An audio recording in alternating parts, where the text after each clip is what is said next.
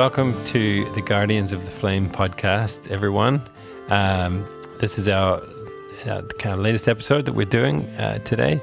It's a very rainy Irish, Friday afternoon, just coming up to Christmas, where we are right now. And today I'm really delighted to be interviewing a friend of mine who's just a wonderful person, Antoinette Mushimimana, and she recently married Yves, and in Rwanda, and then they are here at the moment in Northern Ireland.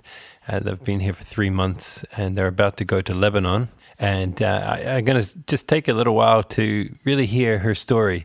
The vision of these podcasts, the vision of the documentary we made, is really highlighting heroic figures who show us what reconciliation can look like. And but also looking at some of the darker stories of where sectarian violence and also even religion has combined to kind of see real horrible events occur in the world. So looking both at the heroes and also the reason those heroes existed. And of course, the Rwandan genocide is, I think, in my 43 years on Earth, is probably the single biggest tragedy that I've ever seen in my lifetime. I was fortunate to go there for the first time in 2005, and to go to Burundi, the neighboring country. And of course, in Rwanda, we'll hear from Antoinette now, but I mean, in 1994, nearly 1 million people were killed in 100 days.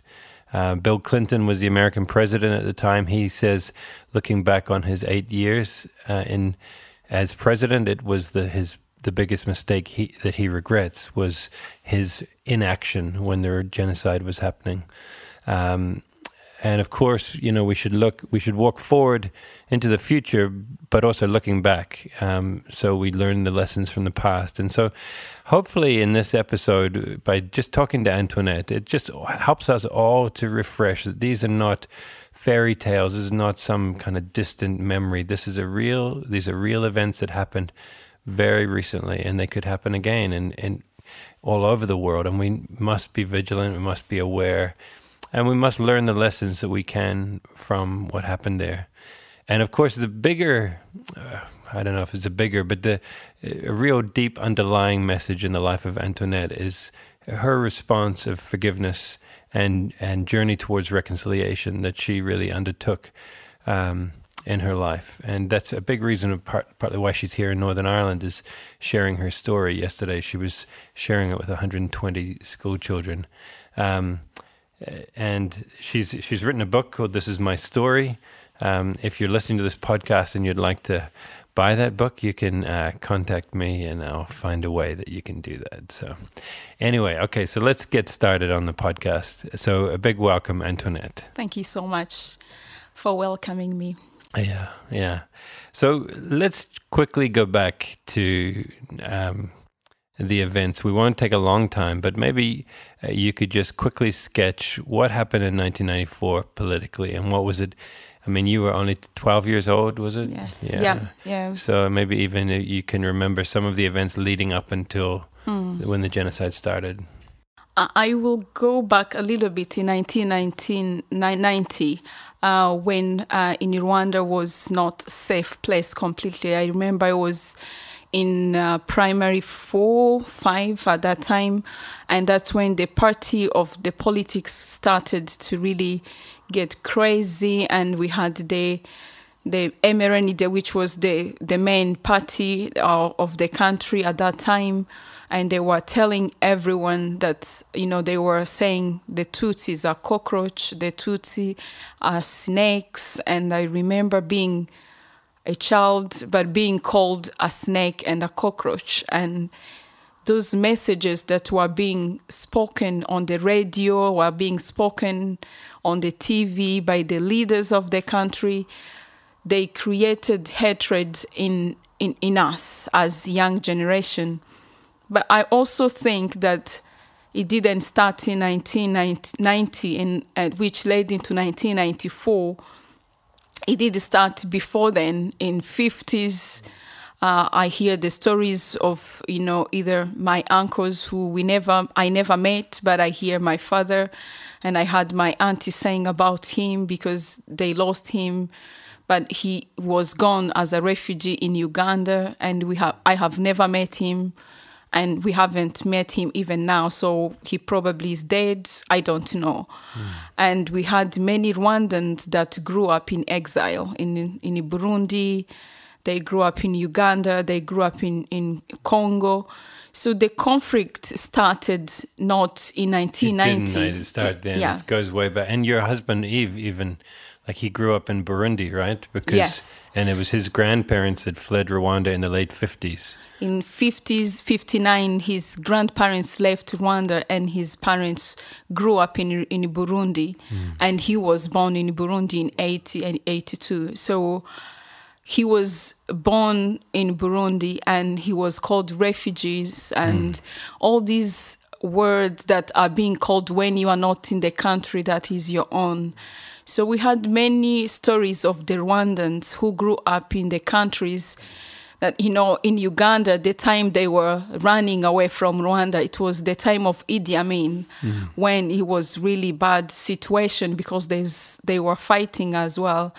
So the whole world of the conflict that led into 1994 really started way back. And my understanding even now is that no one took their place. No one really passed on to the next generation a good principles and legacy that will protect the nation that led into 1994. Yeah, so 1994 was the culmination really of, well, it was many decades, but there had been a series of episodes of genocide up until that time. Yes, it happened because something else also I see in terms of Rwanda is a Christian nation, and I hear the stories in class when I was in class that if you could run away in 50s and 60s and go into the church building, you will have probably been safe. And in 50s was okay. If you could run from your village and get there, you will be safe. But in 1994, I think some people who are older, not us, they probably still had that image. And they did run into the churches. When I say church, the building. And some of the building of the church in Rwanda at the moment, they are called, genocide memorials, because they ran there and they were killed and finished. So, it was really hard for a child, for me to be in life of genocide. I remember when it started with the president, or who was the president at that time, Habyarimana, the plane was shot. You just knew that, now is the time. They started immediately. When his plane was shot, you could hear the news on the radio. Wow. And immediately they started killing people. And there was no safety. You would run away, but every single road you go to, there was a roadblock, and you will be asked your identity card that had your tribe in, and if you had a Tutsi identity card, you will be killed immediately. You will probably not even feel, comfortable to show it because you knew what that meant. So it was.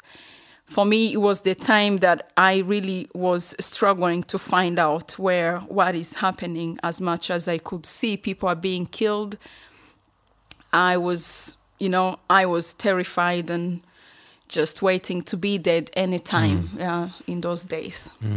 Yeah, so can you maybe tell us, it must be hard for you, I know, but I think the power of story is so important, and that this really did happen to people. And can you tell me, what was it like for you then in the days leading up to the genocide, and then during that time, like what happened in your life? The days leading to genocide was the day of really unsure and stirring fear and insecurity within a little child that I was at that time. And I remember one day my father coming back from work and he was beaten. and he did say, I remember he was sharing that all the money he has was taken from him because he was beaten by the other party that, because he was not part of it. And so seeing my father with his face swollen and beaten and blood on him, and he said people who beaten him are our neighbors, that people I knew. So it was scary. And every little girl, not only every child, your father, your parents are your heroes. So in my mind at that time, I remember thinking, if it happened to my dad, I was scared to go outside. And that was, in 1992, 93. So it just led into 1994. For me, immediately when the plane of the president was shot, I remember hearing from our parents, don't hide together. Because if they find you all together with my, I had 3 brothers, they will kill you all. So my initial reaction was to hiding by myself, alone. So if they kill me, I will be killed myself, and hopefully my brothers will be escaped, or they will not be killed. Okay. And then when the genocide started, it must have been terrifying, and you had to flee, and it was 3 months really of... It was 3 months of staying outside in the bush. It was 3 months of hiding in the pit latrine. It was 3 months of just not having food, 3 months of having one clothes. All those 3 months I don't remember changing or having another outfit. The rain will rain on me, and when the sun comes out, it will get dry.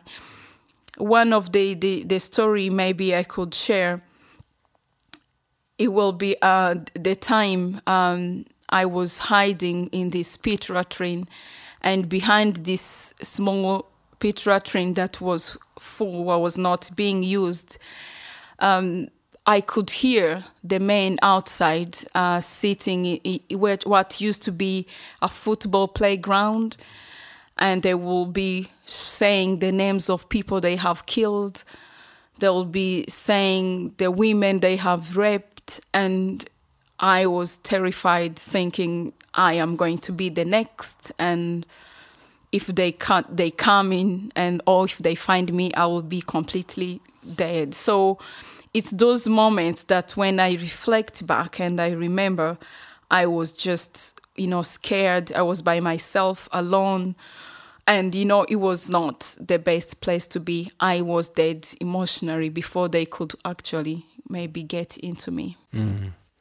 Wow. After the genocide happens, you lost your family members. Who did you lose in the genocide? My mom was killed on the day I was born, on my birthday. On your birthday, yeah. My 2 brothers were killed, and the third, he was one of them that I saw was 6 years old at that time. And I remember seeing him when the bullet, like they threw the grenade, and the bullet was caught him on his head, and he was grasping his last breath and asking water, and I think I didn't have anything to give to him. So that's one of the image of seeing my youngest brother being dead, like dying without even being able to help. It was really painful. And I still remember it even up to this day. Our youngest, who was 2 years at the time, they took him together with other children in the village where my mom was, and they hid them. So different men hid about like 50 children. And when the killer saw them, they burnt all the kids. They just threw the paraffin on them, and they burnt all of them. So my grandparents, I don't have any grandparents even now because all of them were killed. My aunties, so it's about 80 extended family members that were killed in just a period of 100 days. I remember when I was there in 2005, and of course I'd heard about the genocide, I don't think I was prepared for how beautiful Rwanda was, and how beautiful the people were, you know. And you think in the West, I don't know, you hear the stories and you think there must be some terrible place. But when I went, I remember thinking it's a beautiful place. It's so fertile, vegetables and fruit. But what struck me, I remember staying at a youth with a mission base there in Kigali that I know you've been at, is that everyone we met had lost loved ones in the genocide, and I think it was the first time I'd been around so many people that had been traumatized, but who were yet had such beauty about them, and there was something. You know, I don't look back and think Rwanda was a depressing place or filled with depressed people, but of course there are many people who have been traumatized. But I was struck by, I don't know, I think it was a country full of people who were showing how you can conquer the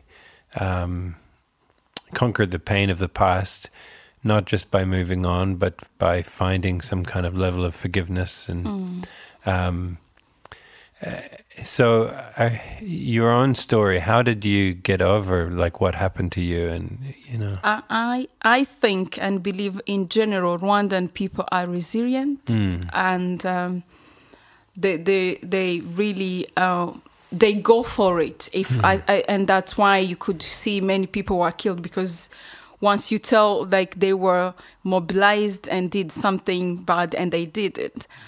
But in general, Rwandan people are loving and hospitable, but also resilient. And one of the choice that the Rwandan made after genocide is to say, we want to be called Rwandan. We don't want to be identified by, Hutu, which means, the killer or the survivor. We want to be Rwandans, and we want to work together to see this nation. It's a real desire to have one nation now. One nation. And you don't really talk about Hutu or Tutsi now, is that right? For the teaching, training purposes, we do talk about it in different setup, because it's part of the history of Rwanda. But in general, the identity card, as I talked before, you will have identity card that divides us. You are Hutu or Tutsi, but at the moment we have identity card say we are Rwandan, and that was one of the things that really kicked off, and people started to work towards being one. And of course, we had a gift of having Youth with a Mission and other Christian organizations that really worked well to see the healing and forgiveness and reconciliation teaching taking a place. Not only that, but also I think also on the or government level and for the nation level, you had many people, as you started saying, the president of the United States, there are people who felt they didn't help that time, and they did want to do something. So Rwanda is developed rapidly for the last 24 years, and it looks different at the moment. And for me personally, what helped me, which was 10 years after genocide, I didn't only, I found my relationship with God really made a big change and a big difference. And I remember joining Youth with a Mission, where we have a discipleship training school, and I learned for the first time ever about forgiveness, which...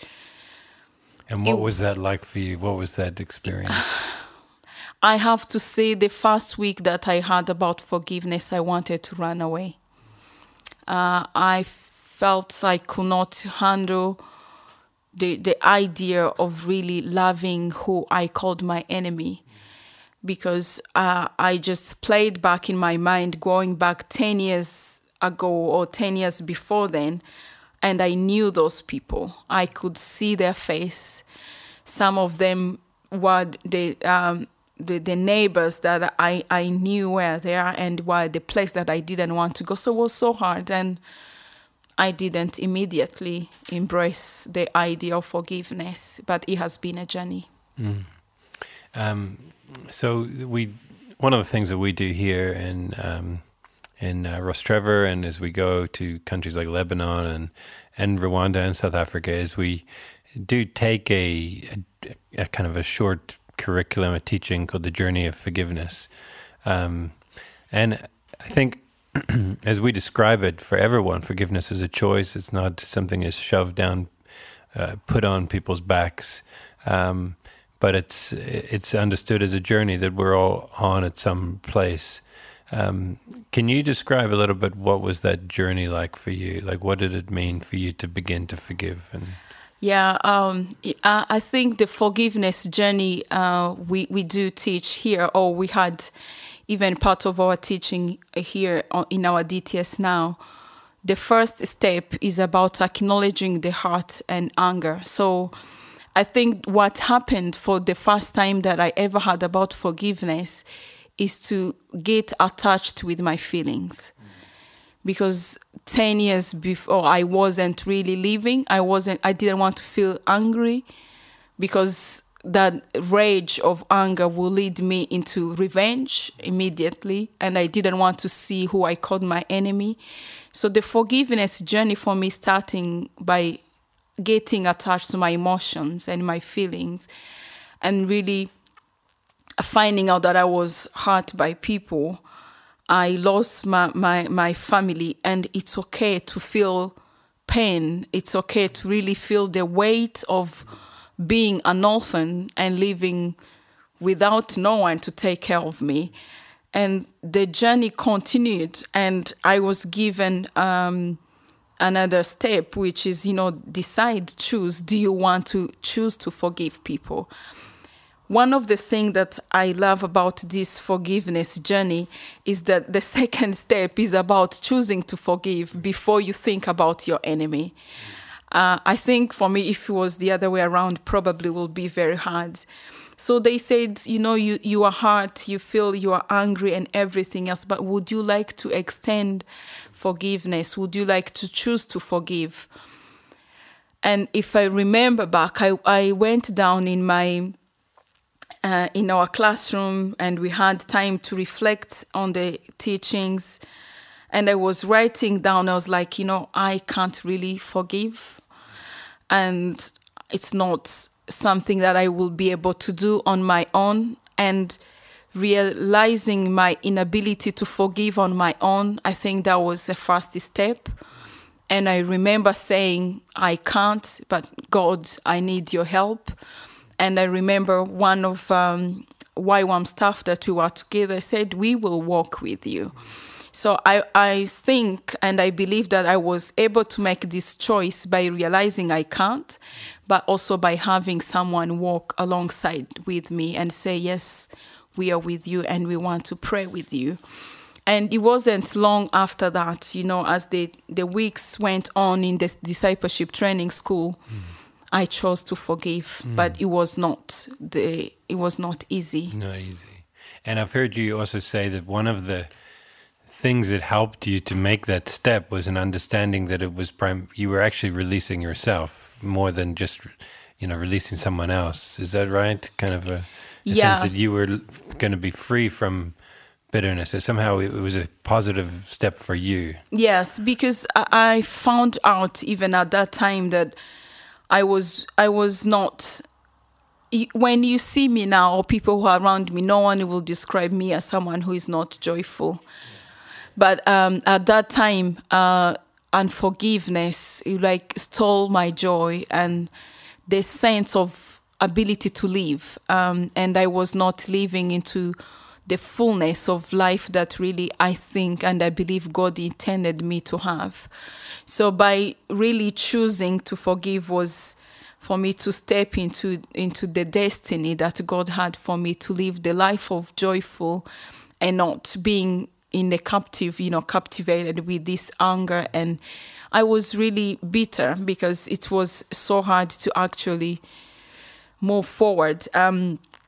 One of the story that I probably didn't share in those 100 days, I fell down in the, running, and I hit my back, and I didn't get any treatment. Of course, it was in a genocide, but I remember not long after I chose to forgive, it was okay to stand straight.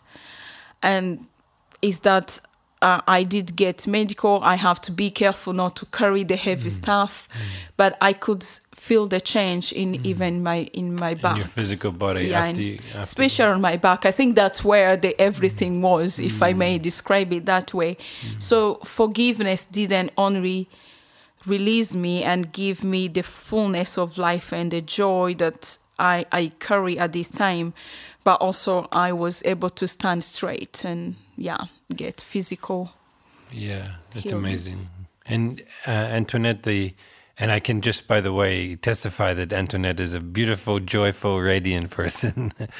And it's a pleasure having you with us. I think you bring a lot of beauty to this country, and it's a grey December day. You bring African sunshine here. So you talk about that journey of forgiveness in the second step, deciding to forgive. Can you just take us through those other steps for you?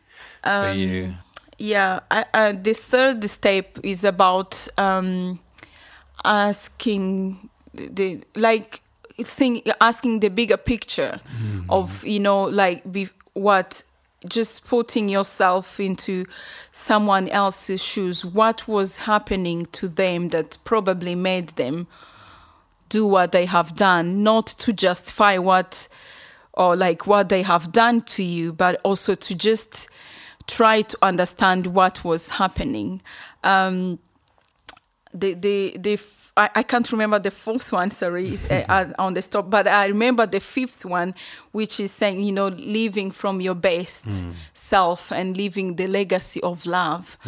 And I think for me, that's one of the things that really pushes me and what helps me to do what I'm doing right now. Because, when you go through this journey and you thinking, you acknowledge that your feelings, you decided to forgive, you ask the bigger picture, and you want to leave a legacy of love in your life when you are around. Yeah. Yeah. So I think the fourth step is allowing your feelings to change, which obviously takes time. Yeah. Yeah. Yes, to allow my feelings to change, I think it took a long time, and until now, sometimes I need to allow my feelings to change towards people who killed my family, but I also think it's a journey, but also it's something I like it again with this forgiveness journey, that it comes after you decide to forgive or you make a choice to forgive, and other things, it's a lifelong live. Because coming back to the time that I met someone who killed my mom later, I decided to forgive them before. And when I met them at that time, when my feelings of anger and everything comes, I could choose to allow myself not to act the way my feelings were at the moment, because I have started the journey of forgiveness. Yeah, thanks, Antoinette. That's really beautiful to hear you kind of describe that journey. And of course, I think when we do this journey of forgiveness, the point is not to simplify forgiveness into 5 easy steps. Maybe in a way, part of it is to try to clarify what forgiveness can mean. Sometimes it can feel like we're saying it's okay what they did. That's not what forgiveness is. And also sometimes forgiveness is, people think it's a moment, I have to just do something. Whereas for many people, it is a journey, and so that's partly why we try to describe it more as a journey and not just go around telling people just to forgive, but more to start a journey, take step by step, And of course, the final one is the leaving the legacy of love, which I think is what you're doing with your life in many ways, So we've talked about, the painful past you've had, but now you're very much someone who is committed to being a kind of a reconciler in the world. Tell me about what's on your heart now. Like what do you kind of as you look at the world? What's your passion? What's your vision? I think it's good to clarify that, forgiveness is one of the key for me that can lead to reconciliation. But also I want to say that sometimes reconciliation is not possible, especially because reconciliation is about rebuilding the broken relationships. And it takes two parties to build relationship. So for my journey of reconciliation, it will be a full reconcile. I will be full reconciled with people when they want me to reconcile with them. But forgiveness leads me to reconciliation. And that's what I want to see happening in my generation, in my country, in people around, because we are human beings and we are made for relationships. And if relationships are broken, we need to learn different ways of really restoring them. So my work or my passion is to see people living in harmony, living in unity. And I get understanding that we will not agree on most of the things. People have different opinion, but we can live in peace. We can love one another and move forward, like build a nation like this, or build Rwanda, build Northern Ireland, like in the way that really, that is everyone has a place and feels that this is where they belong. And you were just yesterday, or was it 2 days ago, at a school with about 120 schoolgirls, and Antoinette told her story and then asked for questions. And I think that they could have gone on all day asking questions. What were some of the questions that they were asking, do you feel? Oh my gosh, I loved the girls. These young girls were really, first they were really eager to want to know Rwanda and know what happened. And of course, they get attached to my story. Why will people really want to kill you? I'm like, I don't know, because they didn't know any better. And so they did ask me one of the interesting questions: did your faith help you to forgive? And which I really thought was one of the clever question, that they are thinking about what they believe and their faith, and how can their faith help them to forgive. And my answer to them was like, my relationship with God did help, but even when you don't have a faith, you can still forgive, your classmates if they have offended you. And so we actually 45 minutes, 1 hour was not enough, because they still had many questions to ask, but that was one of them. Yeah. So I think you've said a couple of interesting things there. One is that forgiveness and reconciliation are not the same thing. And I think often people confuse that. They think they are the same. And I think you made a good point that you can forgive. I mean, you can forgive someone who's dead. It's you don't need their response in a way to release yourself from that bitterness or from that kind of unforgiveness somehow. But also that reconciliation does depend on the other person also wanting that. And I think sometimes when we talk about reconciliation, it is important to say that this is a beautiful thing. It's what we believe God wants in the world, but it shouldn't be held over someone's head like you must do it, because sometimes it's not possible if people are not willing to enter that process. And so the first step we can do is we can love people, we can forgive. But reconciliation is something that does depend on two parties coming together and agreeing to that process. I also think what we are doing, or what we try to do, is to create this platform to show people like you need another party to be able to reconcile. And the reason why I also say that forgiveness can lead to reconciliation which is also the story you will read in the book if you can. It's when I felt to go and see the uncle who killed my aunt in the prison. And it wasn't only to forgive him, but it was also because I want to open that conversation for him to reconcile if he wants to reconcile back to me and to the family, which is another journey after we talked to him. So it's another person who have wounded you or who have offended you. If they are willing and they embrace, your forgiveness, they accept that you have forgiven them, you can move forward into restoring the broken relationship. So I believe that what we have been learning and sharing here, it's, this is possible. We are trying to bring this platform, forgiveness. It's one step, it's a journey, and it may lead you into reconciliation because someone else accepts your forgiveness. Are you ready to kind of have a platform and talk about the issues and really reconcile and live in harmony and remain or restore those broken relationships? Yeah. And just kind of going back to your story again, I mean, you talked about it a little bit. I mean, when, your uncle, you found out had killed your auntie and you went and visited him, like, how was that process for you to be able to confront or to talk to him? And to give you a little bit of background, so in Rwanda we had the traditional court called Gacaca. So my uncle was once in this traditional court where people, the prisoners will come out and say what they have done.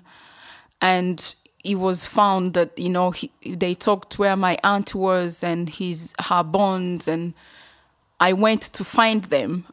So I forgave him because of my anger and bitterness that was towards him when I was going through that traumatic journey of finding my auntie's bones and burying them. And throughout of my journey, a few years later, I was like, I wonder what goes on into this man's mind after killing my auntie, but also for me, wanted to express forgiveness because of the journey I had with him. And I remember sitting with him in the prison when I went to visit him with two of my friends. And I told him, I forgave you and I have forgiven you. And he kept quiet, he was silent, and he looked like he's not sure of what I was saying because he didn't expect that from me at that time because, for how many, 23 years, I have never seen him. So seeing someone after 23 years after you kill, being in the prison, I don't know what was going on into his mind, but he was shocked to hear that from me. And so that's why I say that opened the door. And I believe there's more coming into reconciliation part. And he did say thank you, and I am sorry I was not responsible for my wife, who was my auntie. And if there's something I could give to someone is that light of, you are not you're not in bondage. I don't hold you in my life anymore. I want to let you know you are free. I have forgiven you. So if there was any gift I could give to this man, that was it. And so I blessed him, and I'm hoping that he will find his life and find life as well. Yeah. So we'll bring it to an end in a little while. Just say a couple of more things. I know one of the definitions we use of reconciliation is from John Paul Lederach. He says, reconciliation is a place where truth, mercy, justice, and peace meet. And, I think many times people have one of these elements or a couple, but it's kind of needs the whole package somehow. And justice is one of the things also. But of course, the traditional model of justice, we think, certainly in the West, is retributive justice. It means someone has to suffer. But of course, we know that doesn't actually help anyone, that doesn't bring anyone back from the dead. And so there is this growing movement called restorative justice. And I suppose that's a little bit what the Gacaca courts were about, is bringing the truth into the open. So it's truth, but it's allowing some kind of justice to happen. For some of them, they went to prison, but for some, the villages, they allowed them to stay. What do you kind of feel about that kind of restorative justice thing, or have you seen that at work in Rwanda? In Rwanda, does play differently and it depends also on a person and what they have committed, the crime they have committed. There are people who are probably going to be in the prison for 20, 35 years in the prison, and that will depend on what they have done. There are those who repented, who came into those traditional Gacaca court, and they said what they have done. They repented and they asked forgiveness, and they did do something to help rebuild the nation. So they will be taught, they will be having different teachings of how you come back into the society, how do you contribute to the well-being of the country.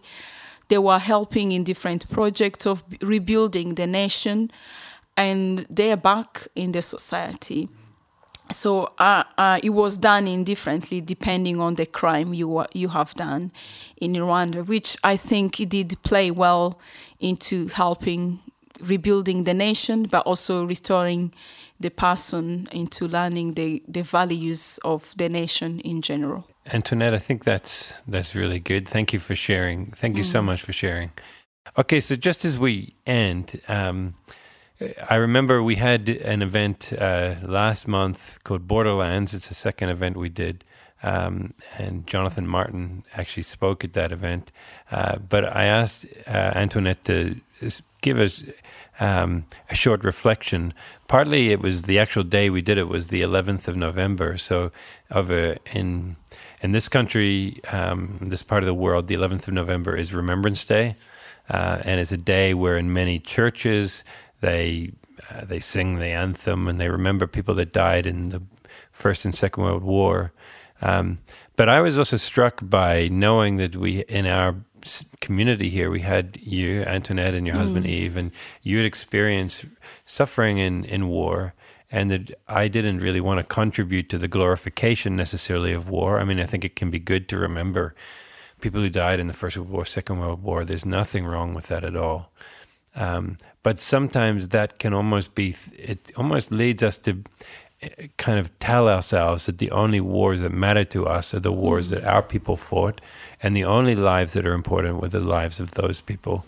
And of course, there are wars all over the world, and sometimes those wars have been fought because of the actions of colonial Western powers. And certainly the Rwandan situation is very much partly the product of the colonialism of the Belgians and the Germans, and you don't have to go too far to find the colonialism of the English.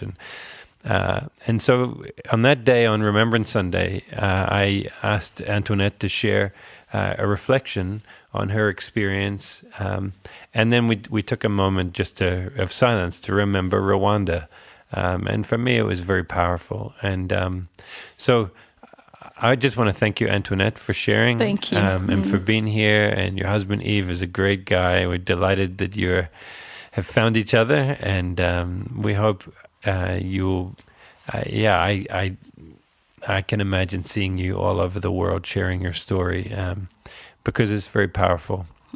So maybe to finish this podcast, I just ask you to read out that reflection that you wrote for that event on Remembrance Sunday. Yeah, I wrote this just 2 days before the Remembrance Day, which was 11th November.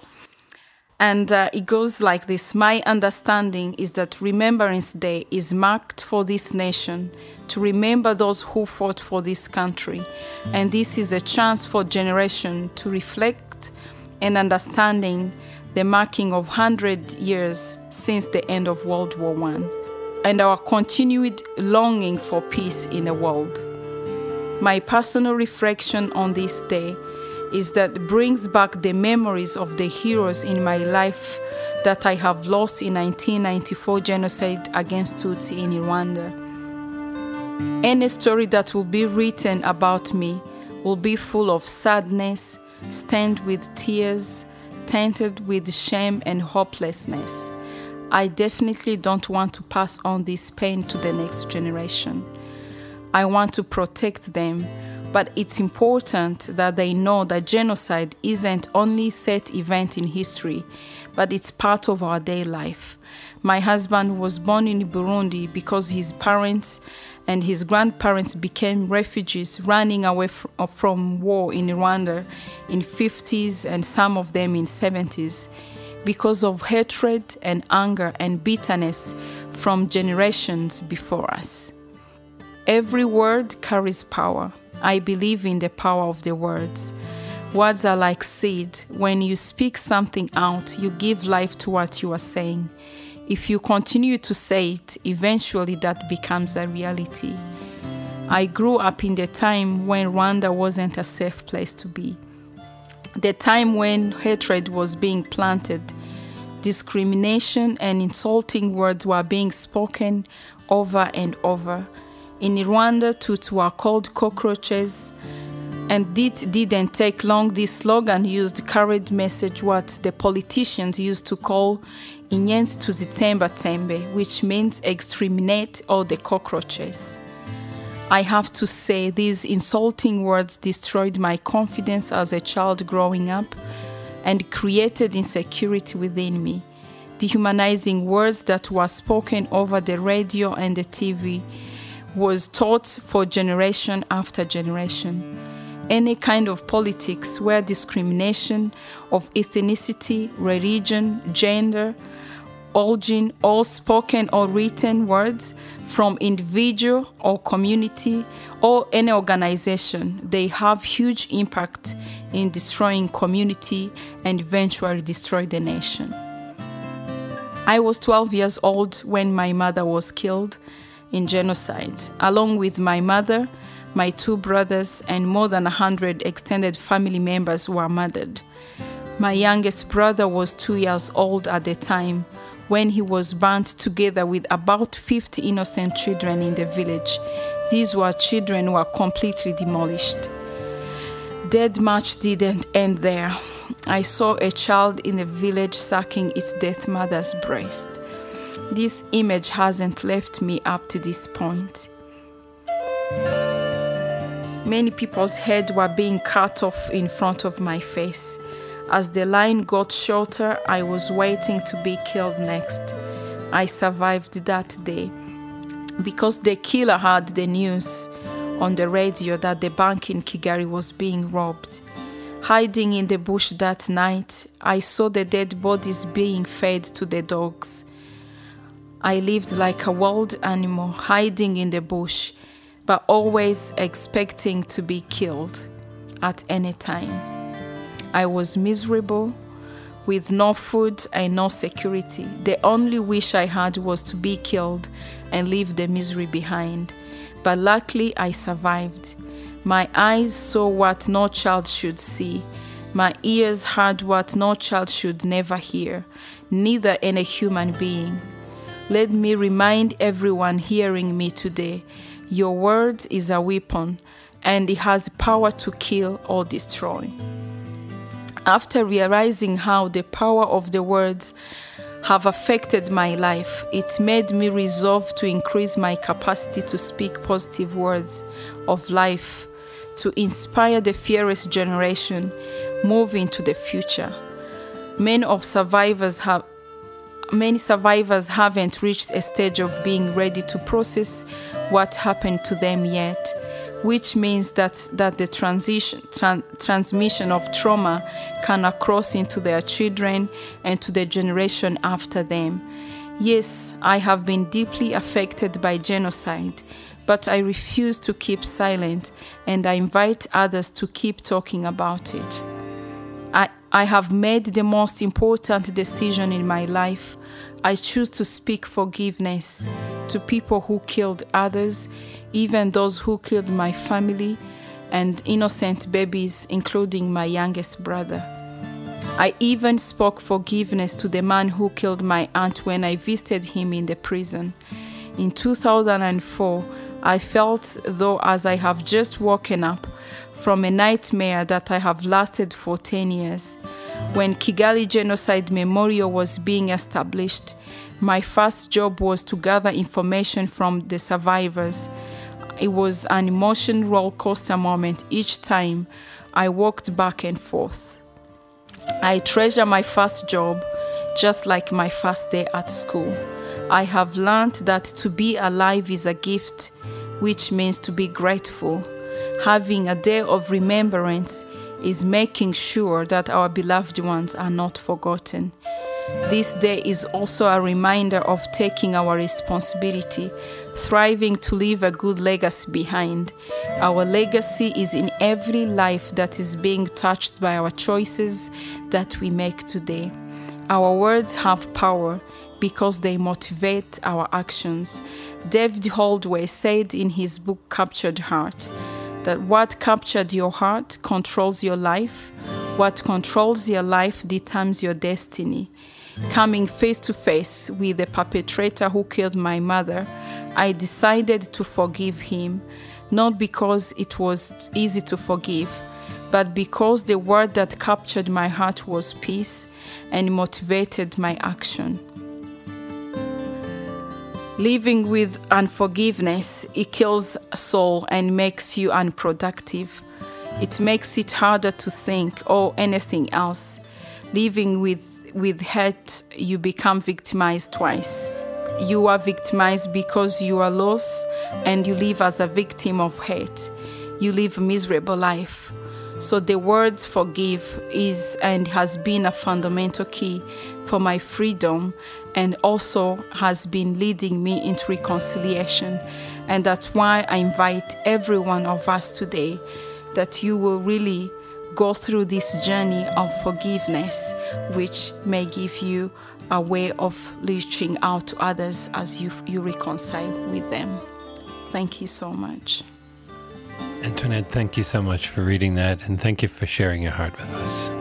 Thank you. Let me just take a few seconds to tell you about one way you can support the work that we're doing. Donating via patreon.com is a way to directly invest in our work. Alongside this podcast, we're seeking to produce a series of documentary films looking at redemptive stories amid the tragedy of civil wars and ethnic and religious conflicts around the world. This kind of work doesn't tend to bring in the big bucks, can I say? And at the moment, there's just a small production team making this dream become a reality. So we would love it if you would consider going to patreon.com/Guardians of the Flame and signing up to give a regular donation, which will enable us to produce more content. At our Patreon site, you'll see how you can receive bonus content from the films or podcasts in return for regular donations. We don't take this generosity lightly, and we thank you for listening and being part of this project with us.